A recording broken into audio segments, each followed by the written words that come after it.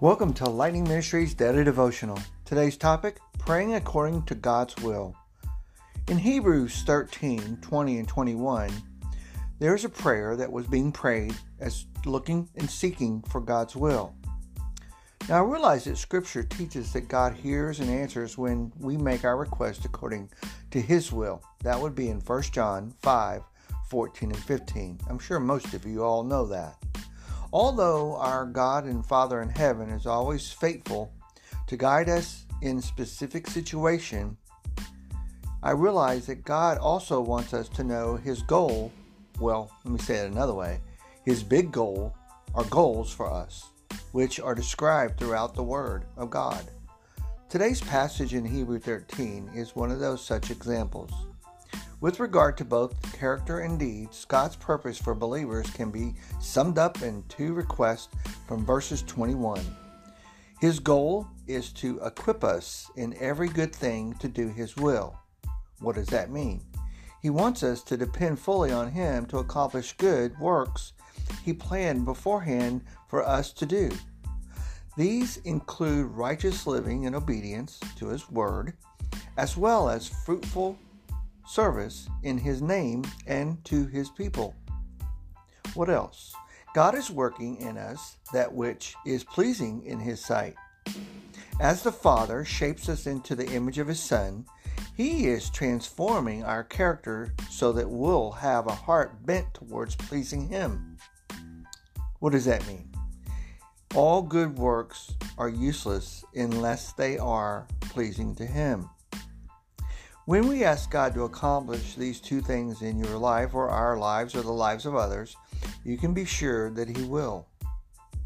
Are you praying according to God's will? Are you seeking His face in all the purpose and plans that you think that you are trying to do, but really belong under Him? I realize that, as I mentioned before, He wants us to depend fully on Him to accomplish the good works He planned beforehand for us to do. I realize that we're all praying for something. We're all praying for getting a job back. We're all praying for a relative, a friend, or a neighbor to be healed.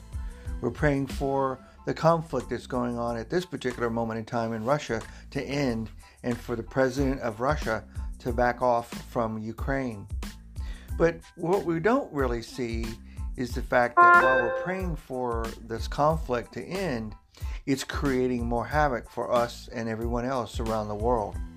It's already sad enough that the COVID has brought in supply chain deficiencies, but now to start a war during a point of trying to ramp back up after being shut down for over a year really makes it more difficult for us to see any sense being made out of whatever God is trying to do or what God is doing. But I share one thing with you.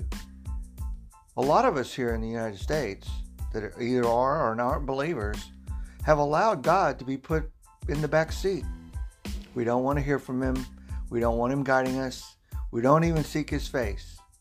And then we complain because when we think we're praying according to His will, we're really praying according to our selfishness. And while that may sound harsh to hear, if you really search your heart and seek the truth of God's Word through what I've just said, you may find yourself walking in a sense of pride and of selfishness and only thinking about yourself and not about others. Remember what Jesus said, love the Lord thy God with all your heart and love your neighbor as the same. And while that may not sound like fun, or you may not even like your neighbor, it's irrelevant to the fact that those marching orders were given by God because He gave us those, and it was summed up in His Word that we are to live according to His will and not our own. Thank you so much for listening. I hope that in some ways I've encouraged you, and if I have offended you, then you need to talk to the Lord about that, because I'm a messenger, a voice calling out in the night. Well, have a good day, and I look forward to you coming back.